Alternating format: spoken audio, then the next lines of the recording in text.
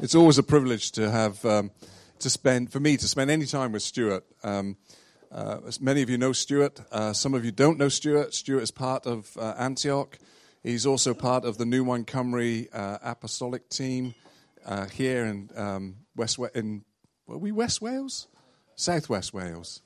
Anyway, we work together to support and encourage church leaders across our region. But he's been a friend for about 5 minutes. No. Gosh, 27 years, 26 years we've known each other. He was young then. I'm going to get out of the way. Stuart, I'm going to pray for you. Come on, buddy. Stuart, let me just explain a little bit. Stuart has an international reputation. He's international.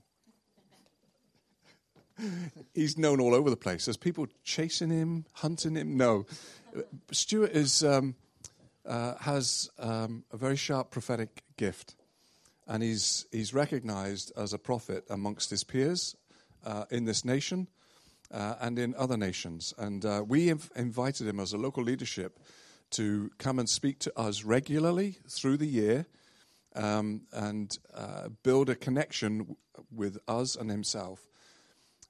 In his role as a prophet. We acknowledge that this is Stuart's anointed gift from God. He has a proven track record. And so as he brings his teaching, just open your ears, because Holy Spirit will be speaking to you through Stuart. So, Father, I thank you for Stuart. I thank you for his friendship, his commitment to love you more than anything else in his life. I thank you for the faithfulness that he has as a husband, as a father, and as a friend. Father, I pray that today we would have ears to hear what you're wanting to say to us through your servant, Stuart. In Jesus' name we pray. Amen. Well, good morning. It's great to be here again. Thank you for the invitation. It's always nice to come among people that you know. And there's a few familiar faces here this morning. Some people, Barbara, hello. People I've known for many years, and others that I've known for less period of time. But it's great to be here.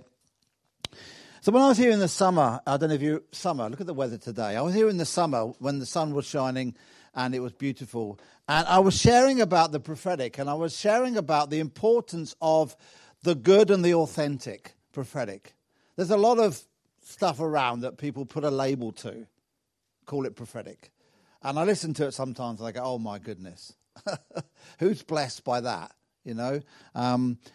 But we need the good and the authentic, because the prophetic connects us to God in a very powerful way. If all of us had the chance to share this morning of our negative, bad things we've said, things we've thought, things we've done that are not good this week, we'd probably all be maybe a bit surprised or shocked or maybe encouraged that we're not the only one that has these struggles. And often our perception of ourselves is often much lower than God's perception of us. Because we know what we're like. I remember being in Bulgaria and doing a men's group, and I got the men to share what God was saying to them that day. And one guy very honestly said, I'm glad you asked me today and not yesterday, because of what I was thinking yesterday. And so most of us would have a lower perception of ourselves, or lower understanding or even belief of ourselves than God has. And I think the prophetic is a unique way where our God, who we know is in heaven, but he's also here because he's in us, through the prophetic, we get an understanding of how God sees us. When you look in the mirror, you see yourself. And most of the time we see, I don't like that bit. I'm not sure about that. I need to get my hair cut, and whatever. We see the things we don't like about ourselves. And the enemy is very good at emphasizing those things and pushing that agenda, because he's about pulling us down and God's about pulling us up. He's pulling us up to a greater understanding and belief of who we are.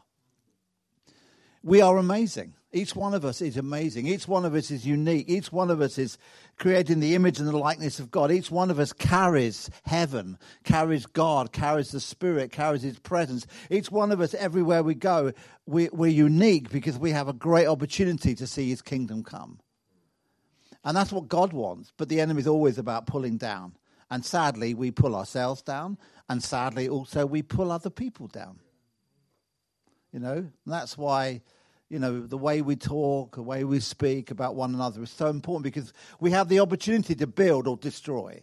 I want to build. I want to build people up. I want to tell them how amazing they are. I want to tell them how wonderful they are. I want to tell them how unique they are, because so the prophetic is God's way of connecting us with how we're seen in heaven. How does God see you this morning? It's a good question sometimes to ask God. Holy Spirit, how does God see me? How do you? Because often what we get back may amaze us, shock us, surprise us, but actually when God looks at you, because of Jesus, he doesn't see your sin. He sees that you're righteous.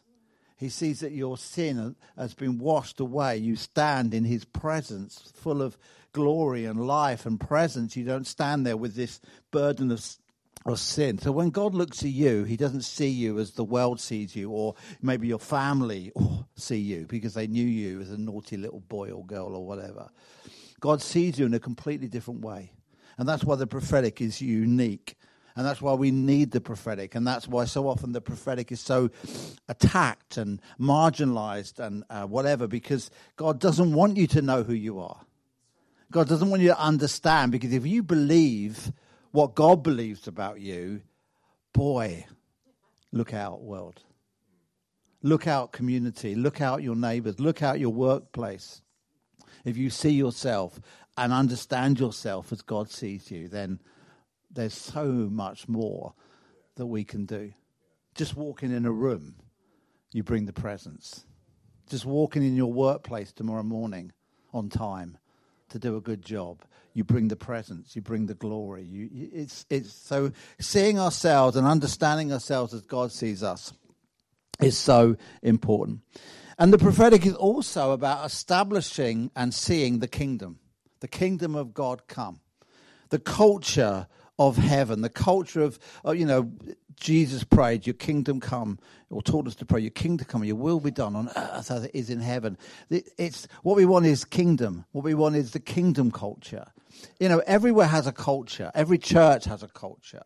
Every town we have a culture. And what is culture? It's basically the way we do things, the way things are done. When I moved to Wales back in '83, I moved from near London, and I thought because I'd just driven 3 hours down the M4 that it was the same.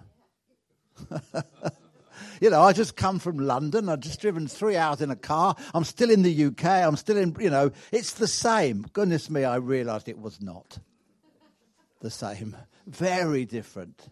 The Welsh, the Catholic culture, so different to the culture I was used to. And I had to relearn, and I'm probably still learning, because there is a culture, and culture is often unsaid. It's not said, when you were born in Clancy or wherever you're born, no one got you to one side and said, right, I need to teach you the culture of the town. No one ever did. It was just you observe it, you absorb it, you see it, and you just begin to adapt and behave in that way. So there's culture. Some of that is good. Some of our culture out there in the world is good. Some of it's pretty awful. Particularly if you look at social media and all those platforms, I mean, they can be very toxic and very negative. And you just say anything nice and someone's going to bite your head off. I mean, it's just not pleasant. So the prophetic is often about bringing the culture of heaven, the culture of God into our world. So that's why behaving in the ways that we do, seeing to bring compassion, to see to bring kindness, to see to bring goodness, is all really important, however small that kindness is, however small that, compassion is. It's important because we're trying to bring the kingdom of God into this town, into this society, into this realm. When Jesus was on the earth, he often took the culture of the day and completely turned it on its head. In Matthew 5, verse 43, he says, you've heard it said, you shall love your neighbor and hate your enemy.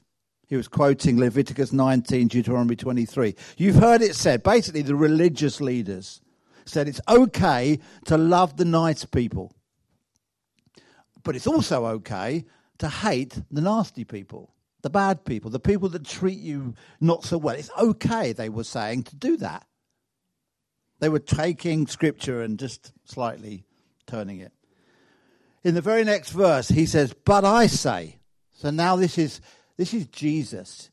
I like what I hear certain people say. I learn and grow, but I really want to hear what Jesus says, because I'm getting it from the horse's mouth.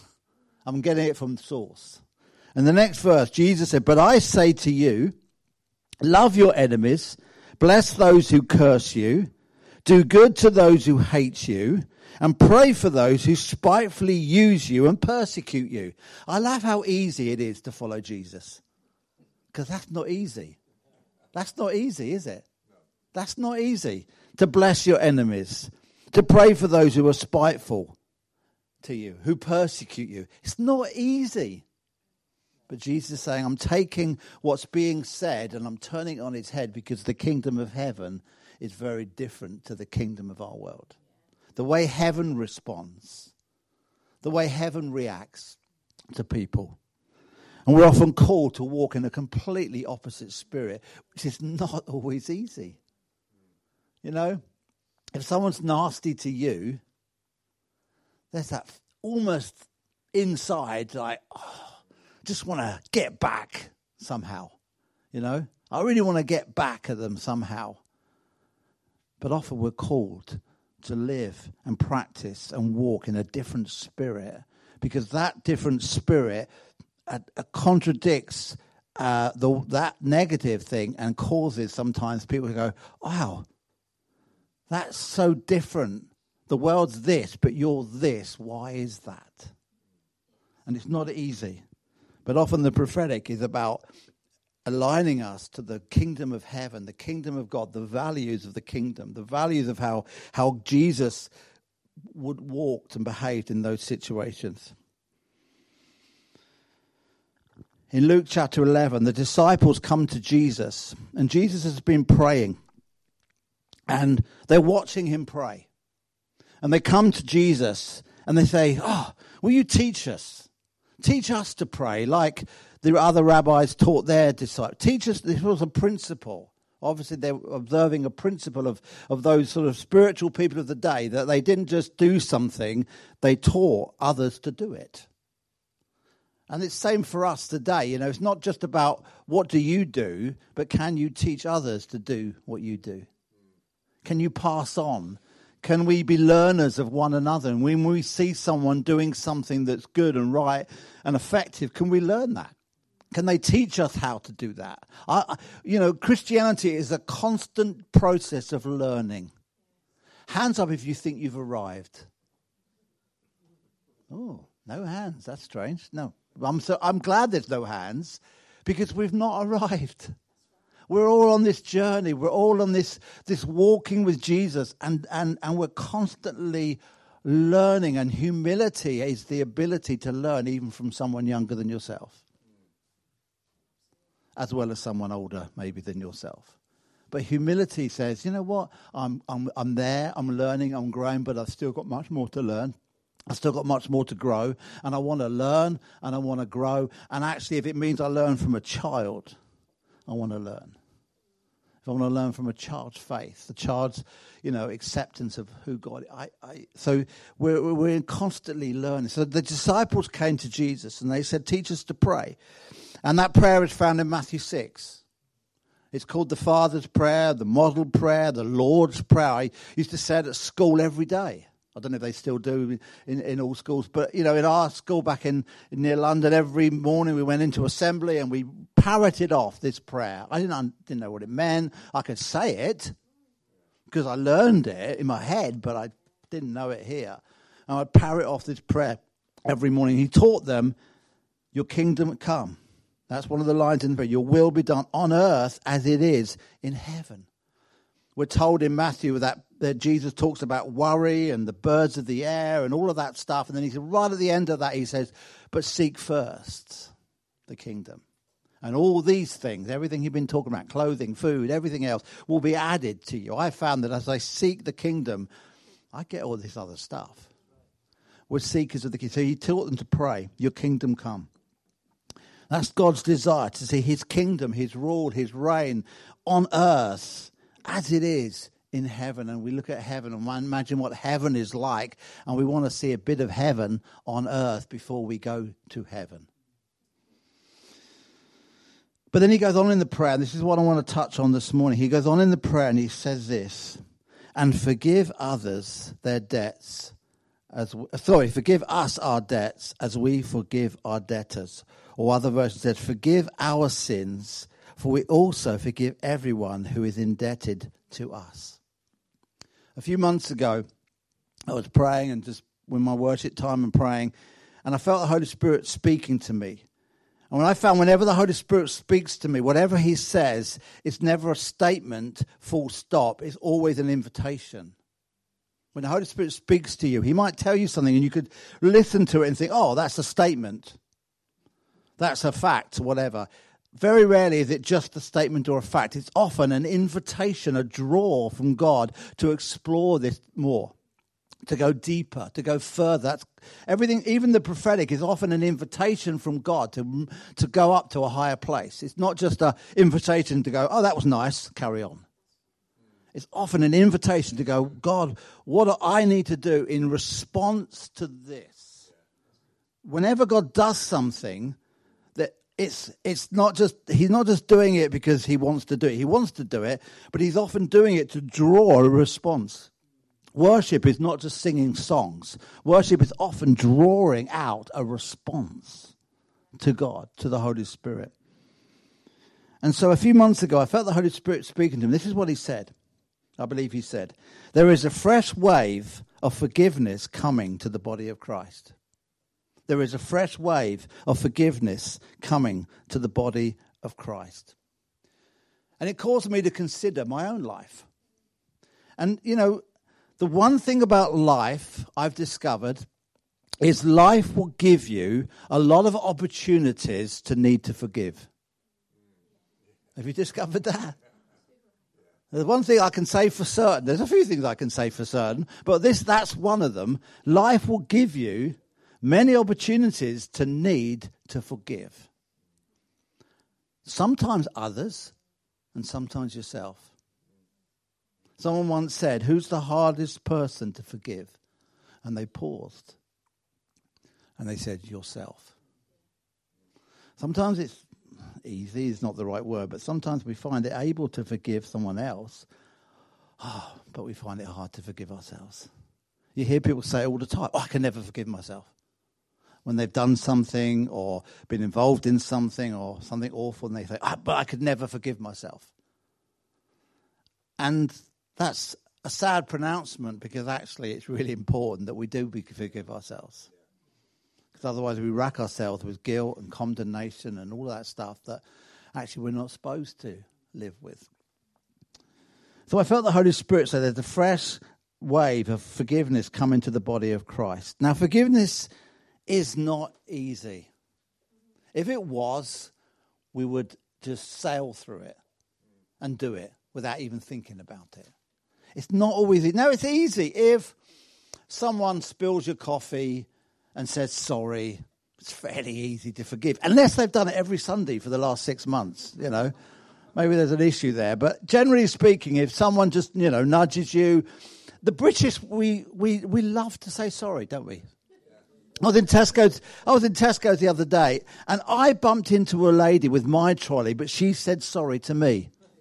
Oh, I'm sorry. I said, it's my fault.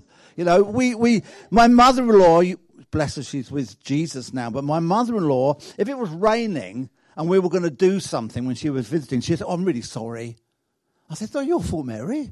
It's raining. It's not your fault, but somehow we feel this responsibility, don't we, for everything. So forgiveness is easy if it's, a simple thing like a cup of coffee, but it's a bit more challenging if it's something much deeper and more painful that someone has done that we maybe dwell on, harbour on, take on board. It becomes a little bit more difficult to the extent that we think, well, I can't do it because it feels too hard, therefore we never make an attempt. We never start the process because we assume it's too difficult. But when we consider the impact on ourselves, because we don't, then we realize why maybe the Bible talks so much about forgiving. I like sometimes to see what Christian people are saying about stuff, but I also sometimes like to look at what the secular world, because actually sometimes the secular world is more kingdom than the church in terms of, what they say, and they just don't realize it, And so I looked up recently a number of leading sort of psychiatrists and doctors and therapists in this area, and they all said that the value and the importance and the necessity of forgiveness, the impact on health, mental health, emotional health, physical health, through not forgiving, they always advocated the importance of forgiveness. And that's what the world is saying. Well, it's also what the Bible is saying, what God is saying. So it's not easy. Ephesians 4:32 says this. And the context of Ephesians 4:32 is putting away lying, not sinning in your anger, not giving the enemy opportunity, not allowing corrupt words to come out of your mouth. And then in verse 32 of Ephesians 4, it says a really easy verse, really easy to do verse. Not really, but it's there and it's important. And be kind to one another, tender-hearted, forgiving one another, even as God in Christ forgave you. And then if you always need to read everything in context, and when they wrote these verses, Paul didn't get up and write Ephesians 4, go to bed, get up the next day and write Ephesians 5. So you always need to understand how they're all connected. Then the next verse 1 says, therefore, be imitators of God as dear children and walk in love. Forgive one another. And when we look at community, this church is about community. Church it is about meetings, but it's really about family, and it's really about community. And all of us in family, in our natural family, would probably have had issues over the years where we've had to forgive. Some families dread Christmas because you get all these relatives and family together that you don't really like, and you all have to come together and spend the day together and try not to argue with one another. Thankfully, my family is not like that, but I know families that dread Christmas because, I've got to have these relatives round, but we don't really like each other. We've just got to try and get on. And then you had a bit of alcohol in the mix, and it's awful. Be kind to one another, forgiving one another. Why? Because God in Christ forgave us. You got that parable, haven't you, of the guy that goes to the king or a master, and he owes him a lot, and the master has compassion on him, forgives him. And then he goes out the room and he meets a friend, someone else who owes him very little in comparison. And this person does the same thing. Please forgive me, please, I'm sorry. Does he follow the same principle? He's just been given, I don't know, maybe thousands, millions, whatever. No, he just chooses to act with not compassion and actually have him thrown into prison. And then the master hears and, So Scripture is full of the principle that God has forgiven us. We just took communion this morning, which is the ultimate symbol of God in Christ forgave the world. God was in Christ, not reconciling our sin against us, but bringing total and complete forgiveness. And we benefit that in our own lives. You sit here today a forgiven person by God. All your sin forgiven. You're righteous because of Jesus. And yet sometimes, and I'm speaking to myself as well, sometimes when we live in life, we don't follow the same principles with one another because it hurts sometimes, because it's painful what someone's done. It's not nice. And forgiving someone is not saying what they did was okay. You're not saying, oh, they did this to me, and if I forgive them, I'm saying it's okay. No, you're not saying it's okay what they did. What they did was wrong. What they did was unkind or hurtful or whatever. You're not saying what they did was right. And actually, you're not forgiving them primarily for their benefit. You're forgiving them for your benefit, for your heart, for your mind, for your mental health, for your well-being. So you're not saying, oh, it was okay what they did. No, you're not saying it's okay. But forgiveness. And as I said, life will give you plenty of opportunities. I've been married for, don't tell Liz, 36 years, I think it is. I might be wrong, so don't tell her. But it's quite a few years. And we've had to practice forgiveness over the years. One of the hardest words to say is sorry, without blaming the other person. Have you ever said sorry to someone without justifying it by their behavior? I'm sorry, but you shouldn't have, no, you're sorry. Whatever they did. You are sorry if your response to that was wrong. You're not saying that they didn't behave right or wrong, but you're sorry for your response and the way you felt and the way you reacted. Hardest word to say. I've had plenty of opportunities over the years, and I'm sure she has as well, to just release forgiveness to one another, because relationship is more important. Depth of friendship, there are so many. We lived in Bulgaria for a year back in 2000. The tragedy was I met Christian after Christian after Christian who used to be in friendship, who used to be in relationship with someone who now was not. The guy that led the church we were in, he was the best man to the other pastor in the town, who they now didn't even have anything to do with one another because of something so stupid and trivial. And yet they're chosen to walk out of a door and shut that door and refuse to forgive. These are leaders in a city. A friend of mine, I heard this story, and I think it's true, so I'm telling it. They went to a church, and when the service ended, the first half of the church left, while the other half stayed. And then when they had left, the other half left. So he said to someone, well, that was a bit weird. What was that about? He said, well, that half of the room don't talk to that half of the room. They've just been in church together. They've just been worshipping God together. And yet they don't talk. They don't share. They don't communicate because of issues of unforgiveness. So it's challenging, but it's important. It becomes hard because often when it's been a painful issue, there's hatred, there's anger, there's resentment, there's bitterness, there's all that negative stuff that gets into our hearts, and that's why Scripture says guard your heart. We're supposed to guard our heart. You can't blame someone else if you're not guarding your heart. You've got to guard your heart against this stuff and deal with this stuff. My father, when he was alive, he died when I was 14, but my father had this principle from Scripture: do not let the sun go down while you're still angry.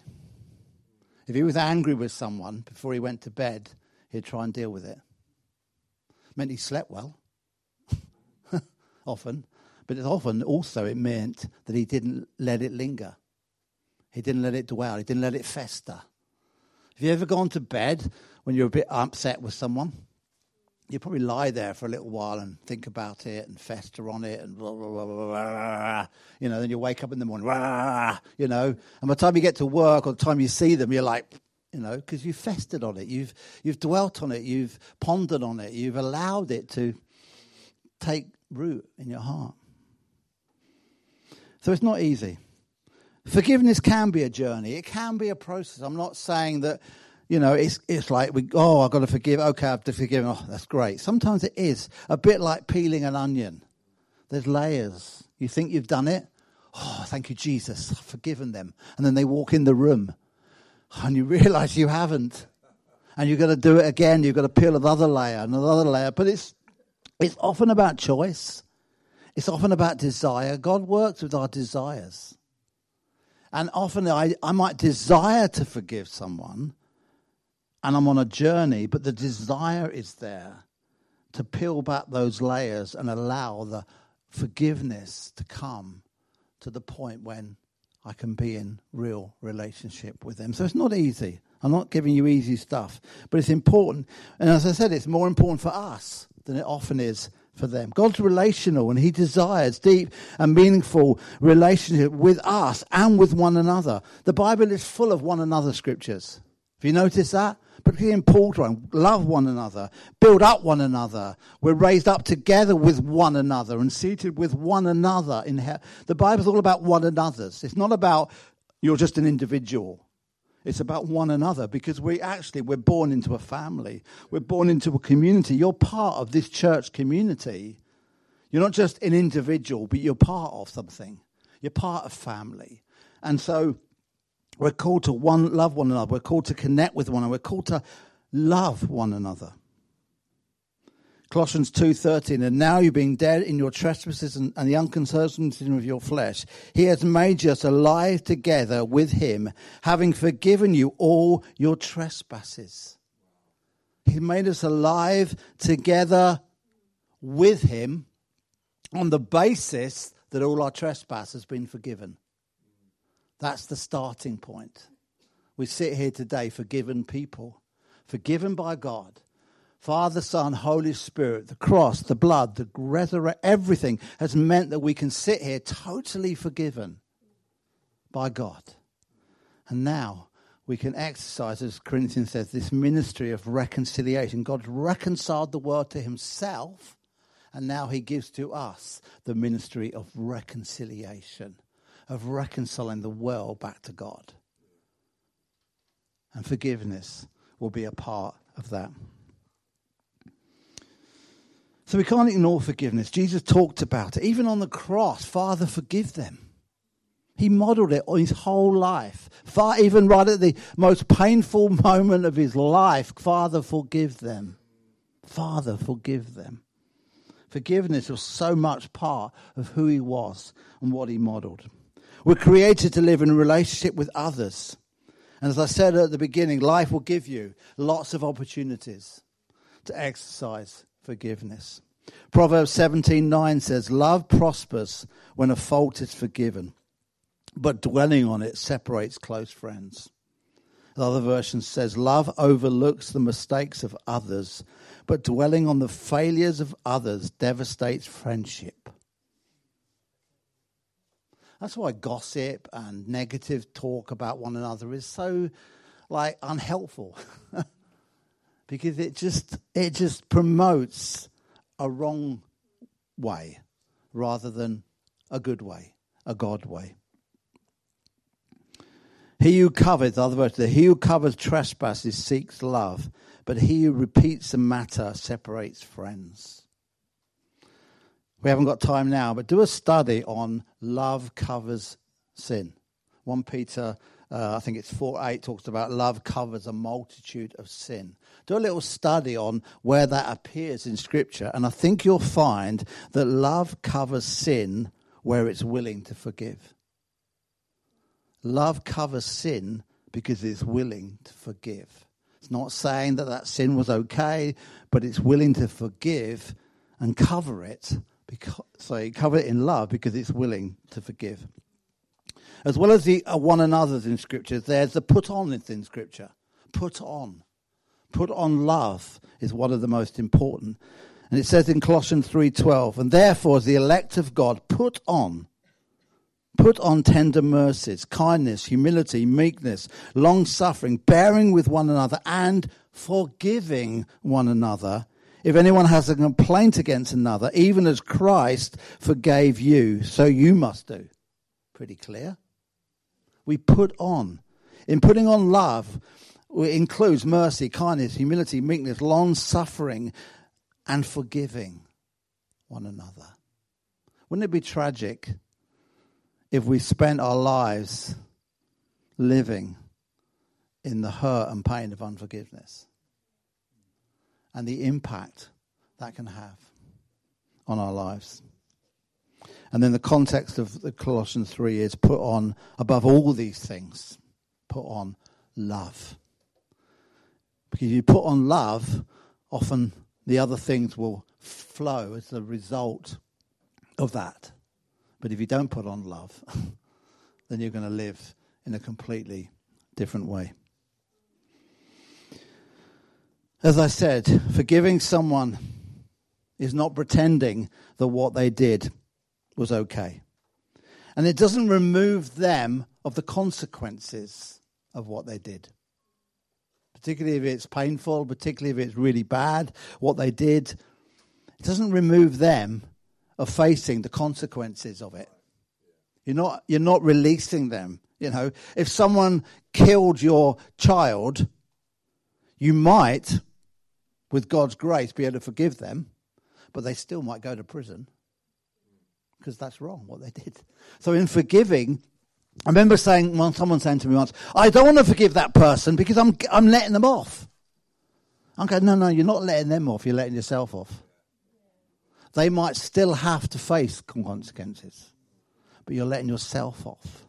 You're letting your heart off being full of bitterness and rage and anger and resentment and all that stuff that's going to impact you, and not just that relationship, but all your relationships. Because if we're living in unforgiveness, we often struggle to build really meaningful relationships because we're carrying over into today what we experienced yesterday. So actually, it doesn't just impact that relationship, it impacts all relationships. That's why forgiveness is important. So you're not letting the other person off. You're not saying what they did was okay. What you're often doing is bringing yourself peace of mind. Scripture talks about the peace of God that transcends all understanding will guard our hearts and minds in Christ Jesus. And forgiveness is often part of bringing yourself to having a peace of mind, where you can just be at peace with yourself. And as I said at the beginning, we're nearly done now. As I said at the beginning, one of the hardest persons to forgive is yourself. People say, and as I said, I could never forgive myself. I did this, I did that, I said what I shouldn't have said, I did what I shouldn't have done. I can never forgive myself. And even when someone else comes and says, you know, and releases forgiveness, you still can't forgive yourself. And you carry around that, you know what, I found that God can. If you, not only Jesus forgave you, God forgave you, and you can forgive others, you can, with the help of the Holy Spirit, with the help of God, you can forgive yourself. You can walk out and forgive yourself rather than beat yourself up every day over what you did or didn't do. Forgiving yourself is difficult. As I said, even those in the secular world of counseling and therapy will talk about how important it is to forgive. I was in a meeting a few years ago, quite a few years ago now, and I think it was when Carol and John Arnott came to Connethley many, many years ago. We did a big, crazy few days in Antioch and with them. And they had this thing about forgiveness. I don't know if you were there, Bill. Yeah, and they had this thing about forgiveness and the importance of forgiving the person, particularly in the area of, and I wouldn't say this is true of all physical healing, but certainly it's true of some physical healing. So I remember they got this lady up, and she had a really bad back, and she'd been really struggling with, and she'd had an accident where she'd fallen off her horse, and the horse had fallen on her. And they were just about to pray for her, and I can't remember whether John or Carol. They said, "Have you forgiven the horse?" And I think that's ridiculous, you know. It's like a poor horse, you know. And she said, "No." They said, "Well, just forgive the horse." So she forgave the horse for falling on her. She was immediately healed of something she had been bad with for years. And then throughout the 2 or 3 days, not everybody, because this isn't a principle of every illness and physical complaint, but a number of people was like, "Have you forgiven that person that did that to you?" "No." "Well, why don't you try and forgive them?" And when they forgave them, healing flowed. I remember a friend of mine being in a meeting with a lady with severe, and again, this isn't true of all arthritis, but severe arthritis, and she wanted him to pray. And he said to her, "Have you forgiven your father?" Her father had been pretty awful to her, pretty horrible to her. And she said, "Oh, no, I can't forgive him. Oh," and she immediately got very angry. He said, "Okay, just maybe go home, ask the Holy Spirit." She went home, went through the whole night. God woke her up in the middle of the night, went through the whole night forgiving her father. "I forgive him for this, I forgive him." And then she woke up in the morning, got out of bed and realized she had no more arthritis. No one had prayed for her. But somehow as she was able to forgive the man that had done the worst things possible to her, God was loving and gracious to her physical body as well. So forgiveness is not easy. If it was that simple, I wouldn't even be talking about it. It's hard, it's challenging, it's difficult. But thank God for his help. Thank you, Jesus, that I've got Father, Son, and Holy Spirit living in me who were able to forgive the world. You have the Father, Son, Holy Spirit living in you who are able to forgive the world. So I think he's got some experience in this area. He's got a good track record in this area. He forgave you. So he's got a good track record. So he can help you to forgive where you don't think you can. He can bring you to a place of total and free forgiveness. You know, it wrecks relationships, can wreck marriages, friendships. It's horrible when you see good friends separated through unforgiveness. Friendships that were meant for the kingdom separated through unforgiveness. Relationships that were meant to model Christ, his goodness, ruined because of unforgiveness. Sad.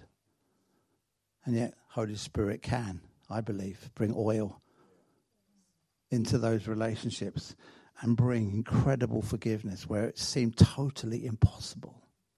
Totally impossible. I remember being in a meeting overseas and I spoke about forgiveness, and these two pastors got up again. They'd hated each other. I mean, not just disliked, they had hated each other. And they embraced at the end of this meeting. It was just, it was a beautiful picture of the kingdom, of the restoring power of God. That these two men that had hated each other, openly talked against each other, could embrace with tears and, genuine love and affection for one another. Only God could do that. So it's not impossible, but we have to start. You can't get to the end of a journey unless you start the journey. You've got to make a start. And the start may be a long way away from where you want to get to, but at least you've made a start. At least, and sometimes the start is, God, I'm willing to forgive. I want to forgive. Please help me. Please help me, because I've got a few years of a bit of anger and bitterness and jealousy and frustration to deal with. So please help me. And he takes us and gently helps us navigate that journey. And the journey will have 3 steps forward and maybe 1 step back. But at least you've made 2 steps forward. Don't neglect small steps that lead to an ultimate goal in seeing a life restored, a relationship restored. Let's pray. Holy Spirit, thank you. Thank you, Holy Spirit, for your goodness. Thank you, Holy Spirit, for your help. Thank you, Holy Spirit. You don't leave us bereft, alone. Thank you, Jesus, that you said it's for your advantage I go away, because another helper will come, the Holy Spirit, who won't just be with you, but will be in you. So thank you, Holy Spirit, that you are in us, so that we can see the kingdom of God on this earth. And we can turn upside down the culture and practices of our day and see your kingdom come and your will be done on earth as it is in heaven. And Father, in this area, would you help us? Would you help us? Would you help us? In Jesus' name. In Jesus' name.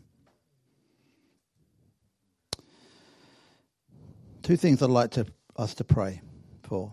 If you're battling a health issue of any sort, physical, emotional, whatever it is, if you're battling something to do with your health this morning, I'd like you to stand. Because I'd like us to pray. I've just felt as we were worshipping and taking communion, it says in Scripture, by his stripes we are healed. Healing was part of the result of the cross. So any health issue that you're struggling with this morning, just stand.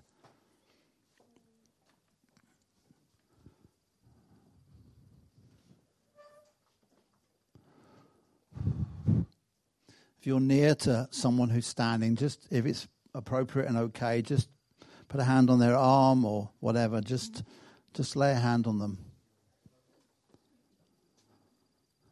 Might need a few volunteers for this table. There we go. They're praying for each other. That's good. Okay, so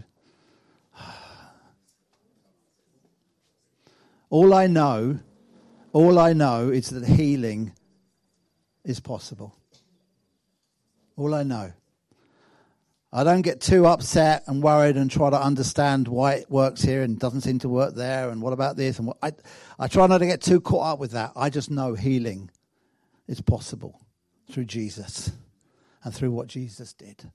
And so, Father, today we stand with our brothers and sisters, Father, and whatever is impacting them, whatever is affecting them, whether it be physical, backs, legs, shoulders, arms, internal in terms of heart, blood pressure, stress, worry, headaches, migraines, whatever it might be this morning, Father. Thank you, Jesus, that you know. We don't need a word of knowledge because you already know exactly what is wrong. And so, Father, we release the power of the cross, where Jesus said, by his stripes we are healed. Thank you that the cross opened the door for healing. Jesus, throughout his life, touched people, whether it's leprosy, blind, deaf, dumb, lame, and healing flowed. And so, Father, we pray for each body, physical body, emotions, mental, physical, spiritual. Father, we pray healing this morning in Jesus' name. We release healing right now in Jesus' name. We release healing to bodies right now in Jesus' name. We release life through the blood. We release life into every body that is standing and every physical body that is standing. Well, we release life into minds, Lord, that are anxious and stressed and worried. We release peace, Lord God, and into everybody that's hurting and pained in whatever place and every way. We release healing right now in Jesus' name. Thank you, Jesus, for healing, for loving us so much that you gave yourself for us.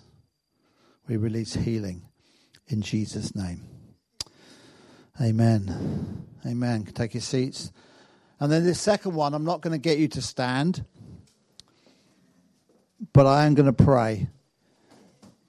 If you know that what I've touched on this morning in forgiveness, it's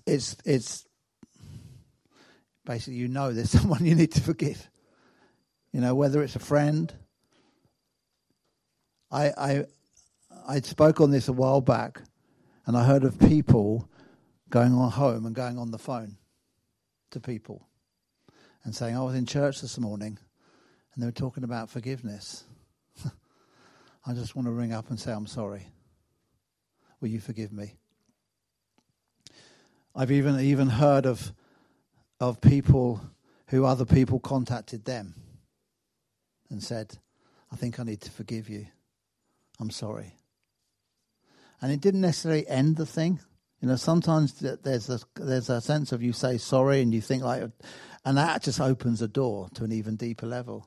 Sometimes the sorry opens a door to a deeper level of forgiveness and restoration of relationship that has to be worked on and built on and time given. It isn't just it's all okay now, hunky-dory now. Sometimes there's still time. Still effort, still process, still, time together to rebuild and reestablish that friendship. So I want to pray for any of you this morning where forgiveness needs to happen. Whether it's a close friend, whether it's a, husband, wife, partner, relatives, whoever it might be.